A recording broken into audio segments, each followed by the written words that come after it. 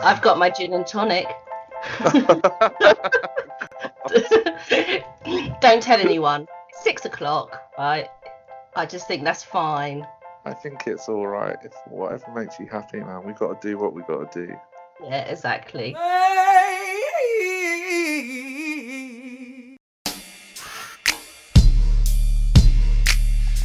Hi, and welcome to Christmas Shade with me, Lou Mensa, and special guest Kevin MOROSKY. Kevin is an advertising creative, film director and photographer. He's also the co-founder of We Are POC, a members collective and community of creatives with a mission to accelerate equality within the industry. He's also one half of the creative agency duo Felix and the Lovebirds with Tom Dunn.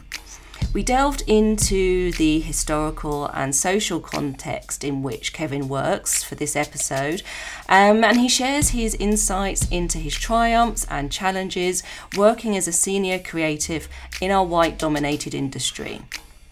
Seeing as this is Shade's Christmas episode, we've decided to give you a two-part special, complete with our very own tribute to Kevin's Queen of Christmas. That's at the end of part 2, but first up, enjoy part 1. Here we go. This is like such a treat. It's like, really? yeah, of course it is. Your like Instagram account just gives me joy, and I love it the way it just kind of it goes up and down.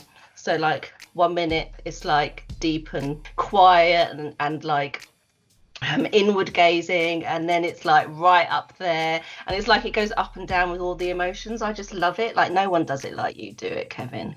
Oh, thank you so much. Do you know what? I've seen people say that about that account all the time, and it's literally just me just trying to be like open and honest, and from an entertainment point of for myself first and foremost. And I'm just like, if you want to come along for the ride, that's completely fine. But I don't know. I just think that's how social media should be used. I try to just use it to like entertain myself. I love it. And I was thinking, how did we first start chatting? And I think you put up like a request years ago about how to look after a banana plant or something.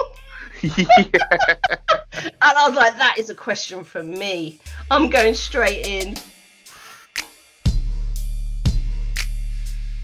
And I'm curious about your approach to creating the imagery and the stories for campaigns that you do. And while I was thinking about this, I came across the following quote from James Baldwin's Sunny Blues, where he says, "For while the tale of how we suffer and how we are delighted and how we may triumph is never new, it always must be heard. And there isn't any other tale to tell. It's the only light we've got in all this darkness." And I was thinking about this and the telling of our collective stories. And I was thinking how, the old school storytellers, how their ideas stand in quite stark contrast with the views of some of our most vocal contemporary public figures. And I'm specifically thinking of, the infamous quotes of Kanye and Jay-Z here, who want to move on from some of the narratives of our history. And with that in mind, I was interested in how you see the social and historical context in which you operate as a storyteller, and how you navigate and how you see your role within it. It's a really good question. I don't know who Kanye is. I don't acknowledge that person. That's my answer. I don't know who you're talking about. But in terms of Jay-Z, no, all jokes aside, I think that as Black and brown people, or anyone that's in a group that's othered, I think one of the biggest weapons formed against us is the lack of space to practice duality. You have to be one thing or the other. You can't be hard and soft. You can't be too effeminate if you're a man, or you can't be too masculine if you're a woman, or you know, just all of these things, which actually as humans we all are. To be human is to experience everything, sometimes all at the same time. And as a black gay man, that is something that I've had to figure out very quickly and be comfortable with. Because for everything that my culture, the problematic side of my culture tries to tell me, I shouldn't exist. I shouldn't be black and I shouldn't be gay at the same time, when in actual fact, my blackness is everything that I am. So being black is being gay, and being black is liking, for lack of a better stereotype, like in Mozart and having my steak rare, or when I did eat meat. So for me, I find it quite easy to kind of tread that it's not even a thin line, but tread that line of like progression, but also remembering where we came from. Like I can exist in those two spaces because all of my life, as far as I'm concerned, all that's ever been shown to me as a space that I'm meant to exist in is I'm only allowed to be this one thing. But my actual lived experience is I'm super poor, or was super poor, but look at all this art and magic that I make out of nothing. I'm not meant to be able to make anything out of nothing. And that's why you have governments, especially conservatives, stripping away arts and crafts and funds from the arts and crafts community. Arts and crafts, what am I saying? Yeah, I know what you mean. But you know what I mean. You've been at a Christmas market, haven't you? 100%. That's why it's not just like, oh, they don't think the arts are important. Like that is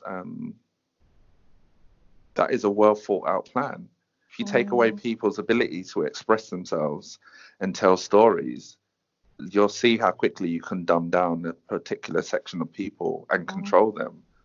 But the moment that people have the ability to tell their stories in whatever form, whether that's moving image, painting, bloody hell, even felt tips or crayons, like you're making something to represent yourself and talk about your experience and prove that you were once here. And so that's what we're kind of seeing with this government in terms of like stripping away youth clubs and spaces that people can congregate and exchange ideas and skill sets and points of views, because it's important for people to think they are that one thing, because the moment that people think they are that one thing, they are controllable and they become a particular number or particularly usable in that one particular way. But the moment that people show or practice duality, shit, like your potential is limitless, right? So for me, existing in that space, sorry, to actually answer your question, existing in that space of being able to, I don't think it's that big a difficult thing. Like, I do think Jay-Z's right in some ways. It's like, cool, we know all of this, like, what are we doing to move forward? And I think he does that in his music anyway. I've always appreciated Jay-Z for the fact that I don't think he's ever forgotten Biggie Smalls or where he's kind of come from, but he rounds it off with where I'm at now and where I'm going. Because all of those things are part of the story, right? Beginning, middle, end, or beginning, middle, and what the prospect is or what the direction is. Like, it's just all simple storytelling. So I don't think it's a bad thing to kind of definitely remember the past and how we got here. But I also think it's like, cool, so what is the next thing? Like, how do we move forward? Like, how do we progress? How do we evolve? That's a really important insight, and that was one that I was trying to explain to my 10-year-old daughter the other week, and how important the arts are, not just for self-expression and for art's sake, but they have been used and they can and will continue to be used as a political tool. And that's why you have to be very careful if you're in spaces and people are trying to dumb down your creative expression in any way. And I was using Stormzy as an example. I was saying, can you imagine if at any point he decided not to write his lyrics or not to go to the studio or not to think that that line he had in his head was important and write it down. And then I was telling her the effect he had on the young people to register to vote. You know, it went up like 400,000 in one day or something as soon as he put a tweet out. And I'm just saying, you know, this is why the creative arts are important, because without people like him, changes wouldn't happen. You know, she was like, oh my God, that blew her mind. It's so true, because it's like the other part of that is we don't all communicate in the same way, right? We all come from different cultures and backgrounds and all these things, which is fine. It's a beautiful thing. But we do need to be able to communicate. And art is one of those things that allows us to communicate in that way. Again, whether that's pictures, photography, or in Stormzy's case, as you mentioned, music.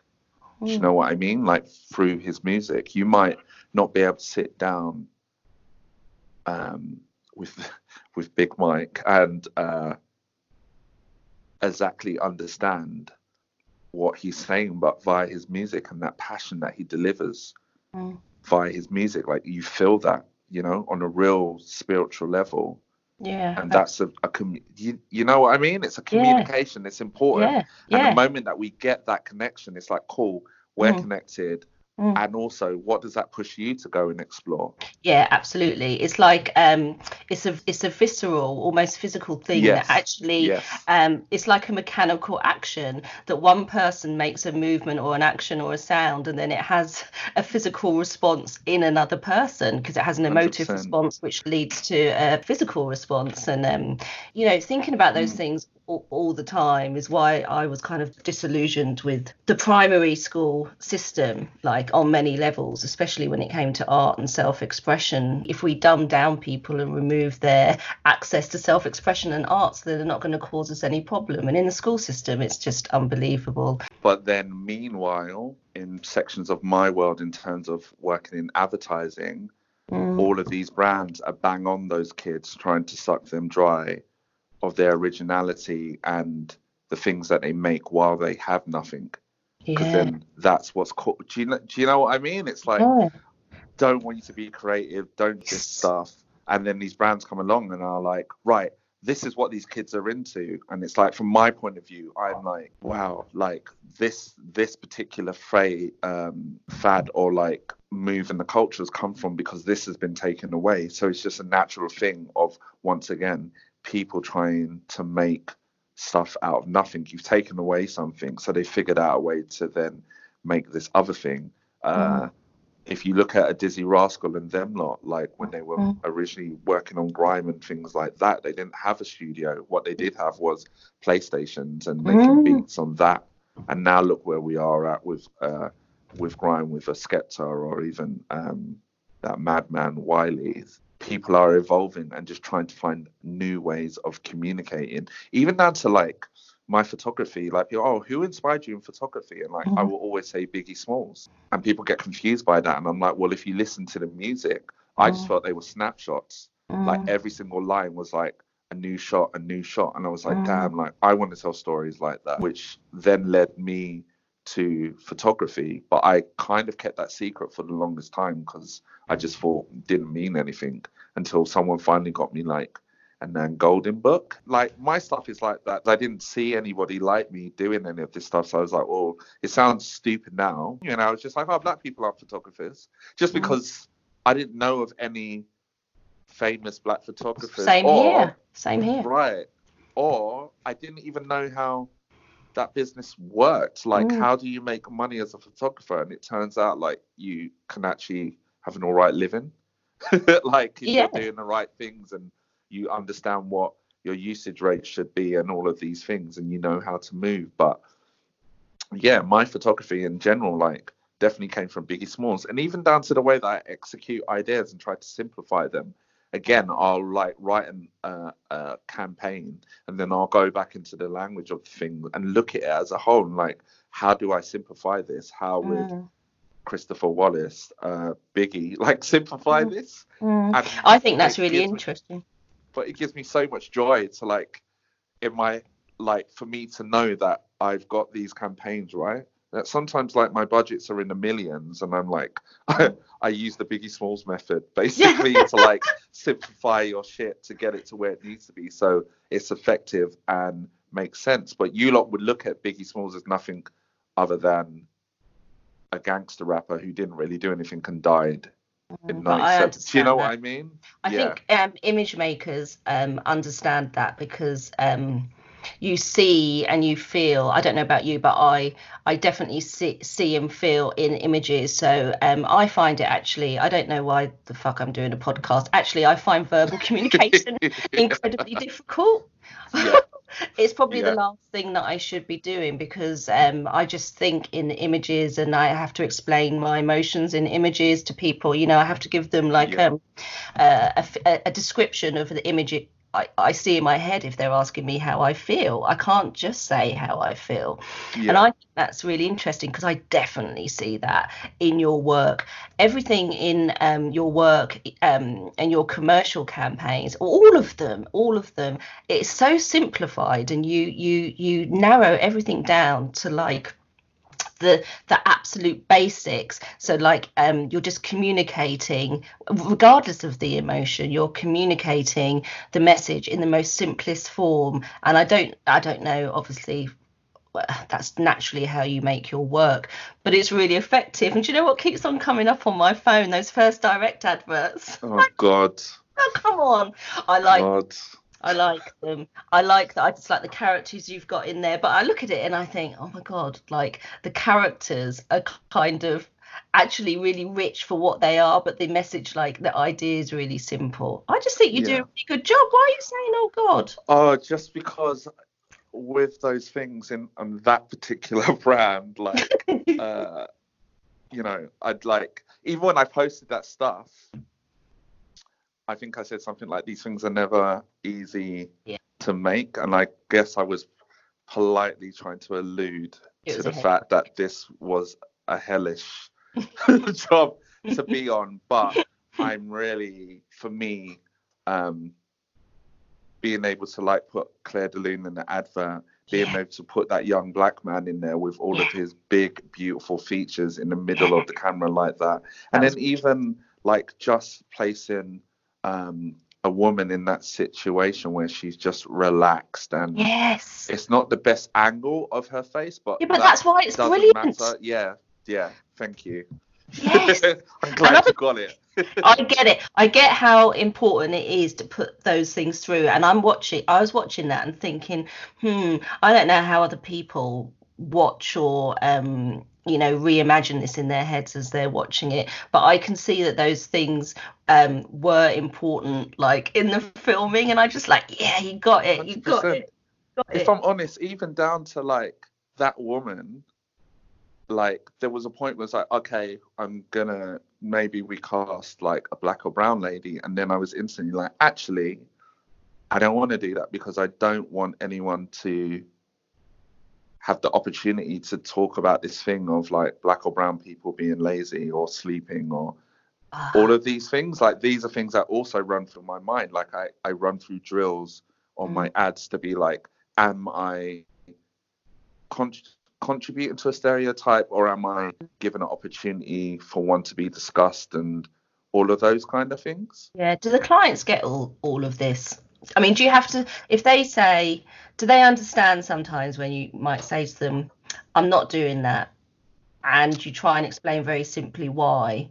Is that a difficult tension that you find yourself in quite often? Um, yes and no. It's not difficult for me. I'm from Croydon, and people have fully thrown bullets at my head. So difficult conversations mean absolutely nothing to me. Yeah. Just like, you're not trying to kill me. I could care less. Yeah.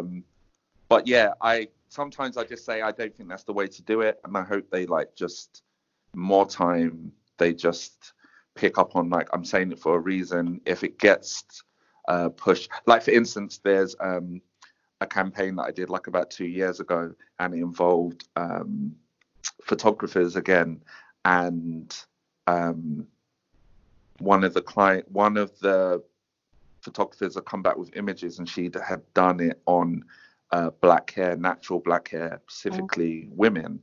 And one of the girls in the image, she had dyed her hair like a fuchsia pink. She had like a short kind of,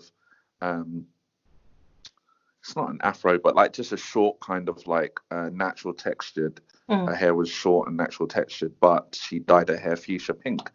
And the client was this middle class white man, and he was like, "Oh, she has to take her out. That's not natural hair." And I was like, "It is natural hair. She's not going anywhere. That's her hair." So it's easy for me. But on top of that, I have like a great creative partner. I don't like, many people don't really understand or don't know that within advertising as a creative, you usually have a partner. So one is like images, and then the other one looks after words. So like I have a creative partner who's like, I guess the copywriter, and then I would be the art director. So when we're making an ad, visually, everything visual falls under my remit, and then everything language wise falls under his.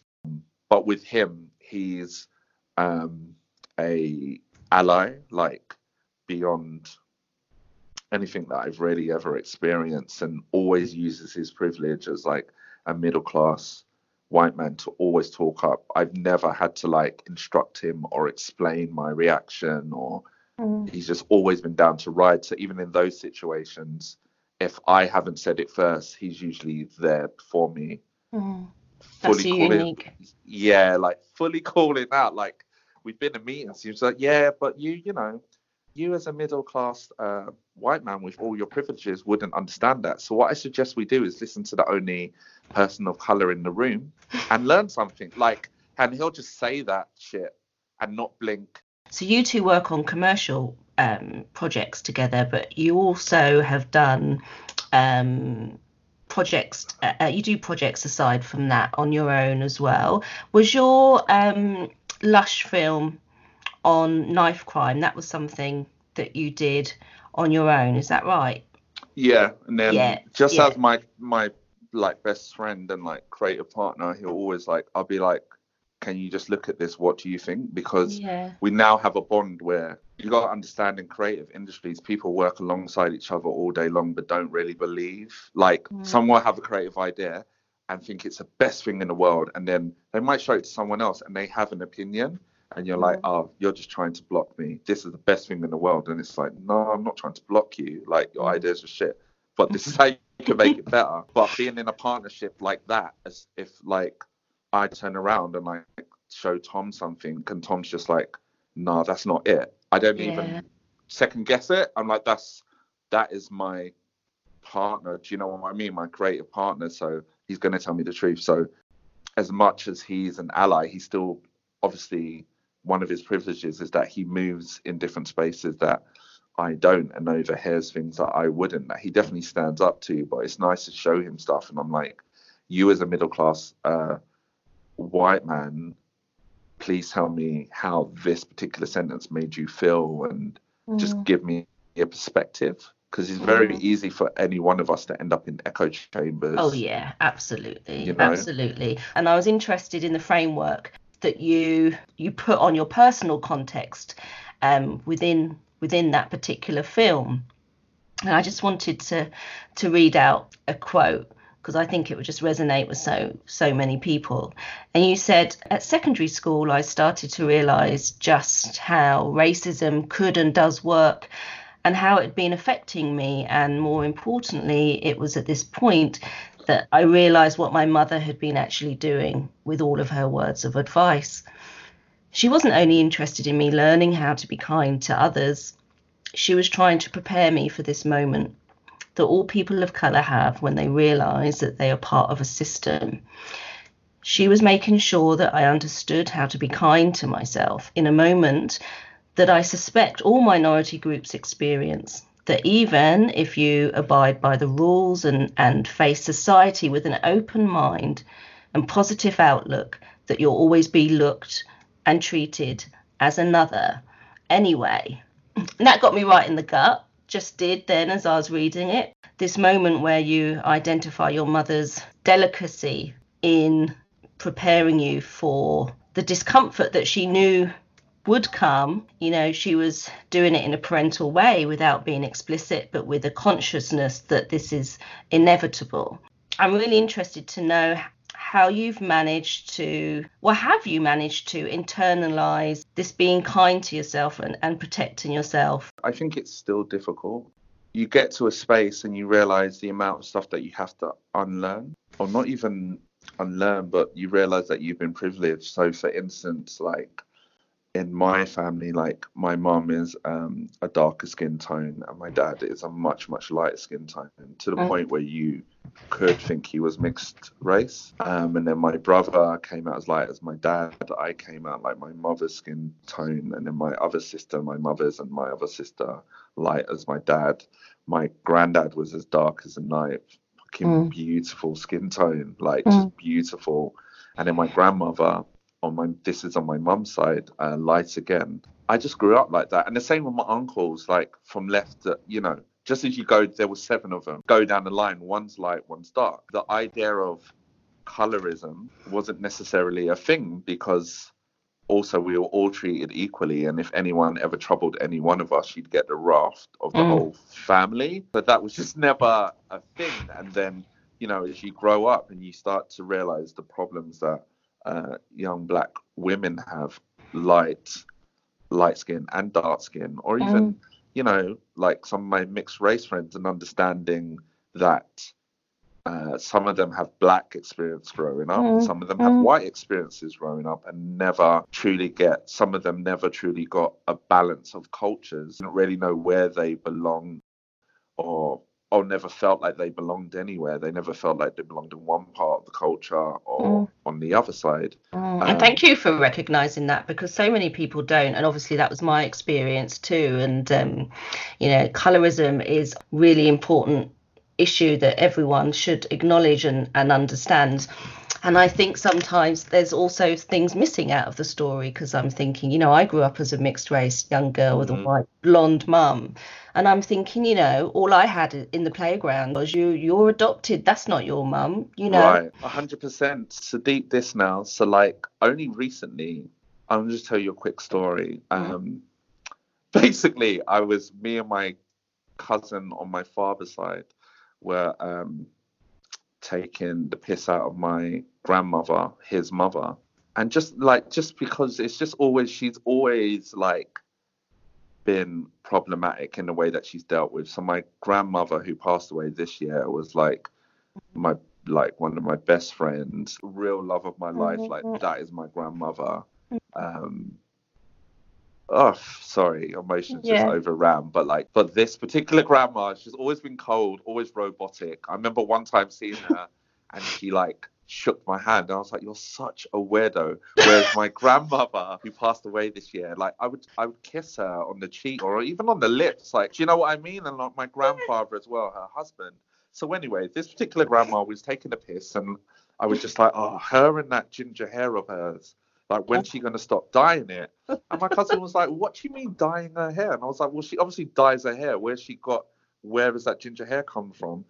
She was like, "Well, because her mum was a white Scottish lady." And I was like, "What are you talking about?" She was cracking up at me because I was just doing all of the emojis and all of the things. Like, "What are you talking about?" Finally rang her, and she was like wheezing down the phone of laughter. And she was like, "Grandma is mixed race. Like, her mum was like a white Scottish Irish lady with the fieriest, gingerest hair you could ever imagine." Well, actually, you don't have to imagine it. That's the hair that grandma's got. And she was like, and then her dad was this black guy who was like dark as the night, beautiful dark skinned black guy. And they grew up in a space that was, like indenturement. Like indentured. Yeah, indentured. Like, so there was this thing that is basically slavery, but you could go and work off a debt. I haven't explain that correctly, but listeners should go and Google that, and I should probably know it better than I do, but man, I can't know everything. So this Irish family came over to work, one of which was, I guess, my great grandmother, and she met my great grandfather. And yeah, they had my grandmother. She was bullied all of her life in Jamaica. She's too fair, she's too this, she thinks she's nice, all of this kind of stuff. Wow. Met my grandfather, who again was super dark, like her grandfather. And my granddad's family did not treat her well at all. Like, she's no good, because my grandfather was like a massive like scientist and has studied and done all this stuff in Jamaica.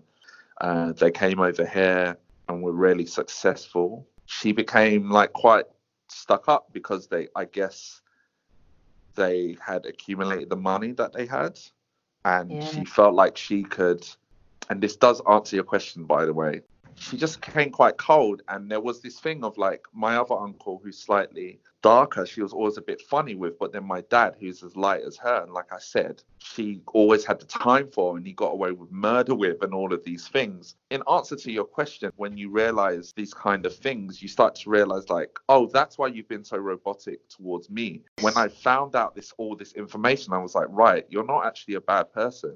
You've been through some things and never ever unpacked any of that shit.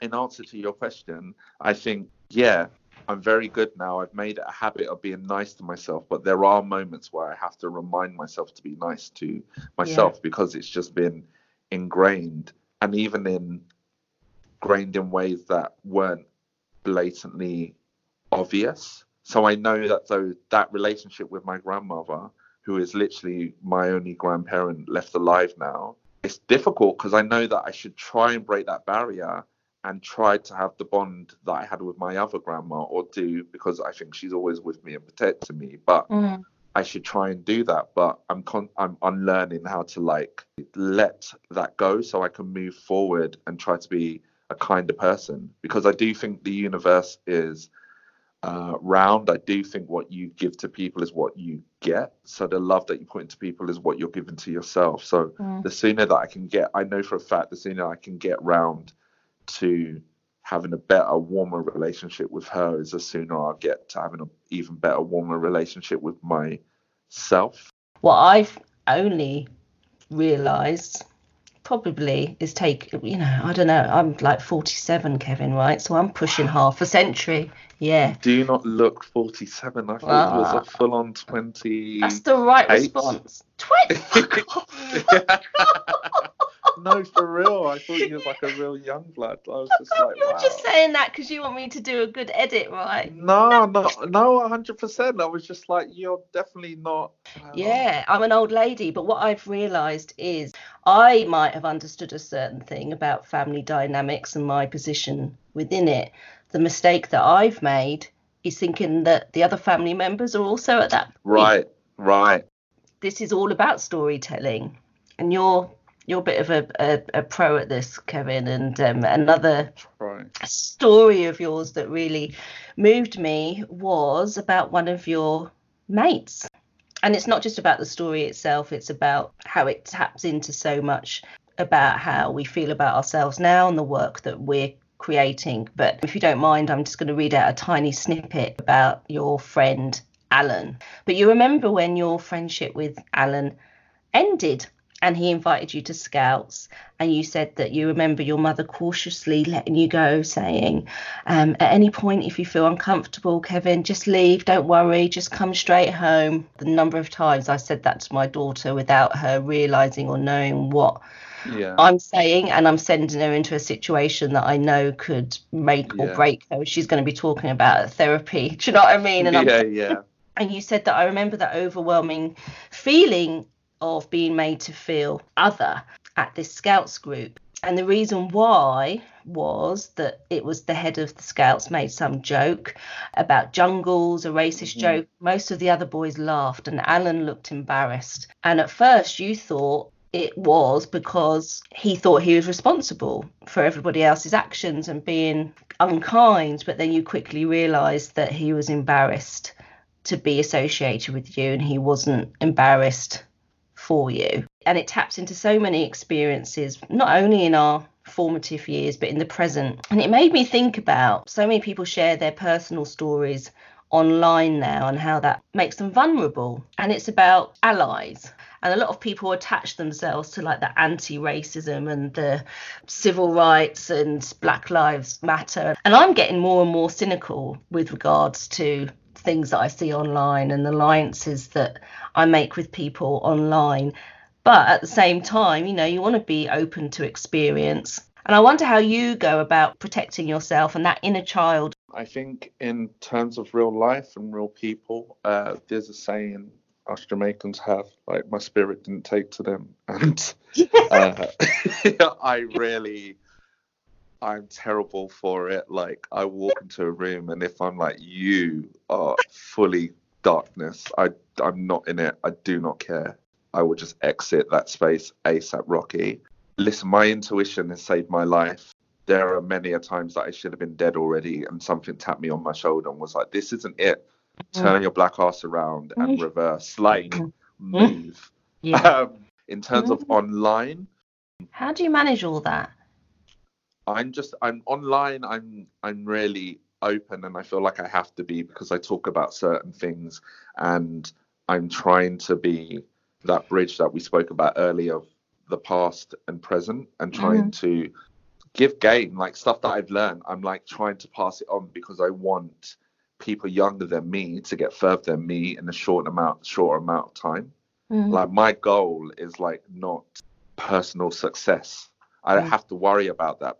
And then I think you should just do right by people, and you don't have to get revenge on people, and you just leave people to learn their own ways. And I found that they normally come back in one form or another wanting to apologize for the nonsense. Now, I'm not going to sit up here and say I'm a saint.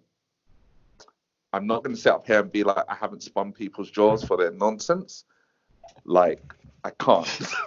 But for the most part, as I've gotten older, I've gotten much better at just being like, okay, that didn't work out. I just want to leave this conversation peacefully. Like, let me do us both a favor. I'm going to remove myself because something's not right here.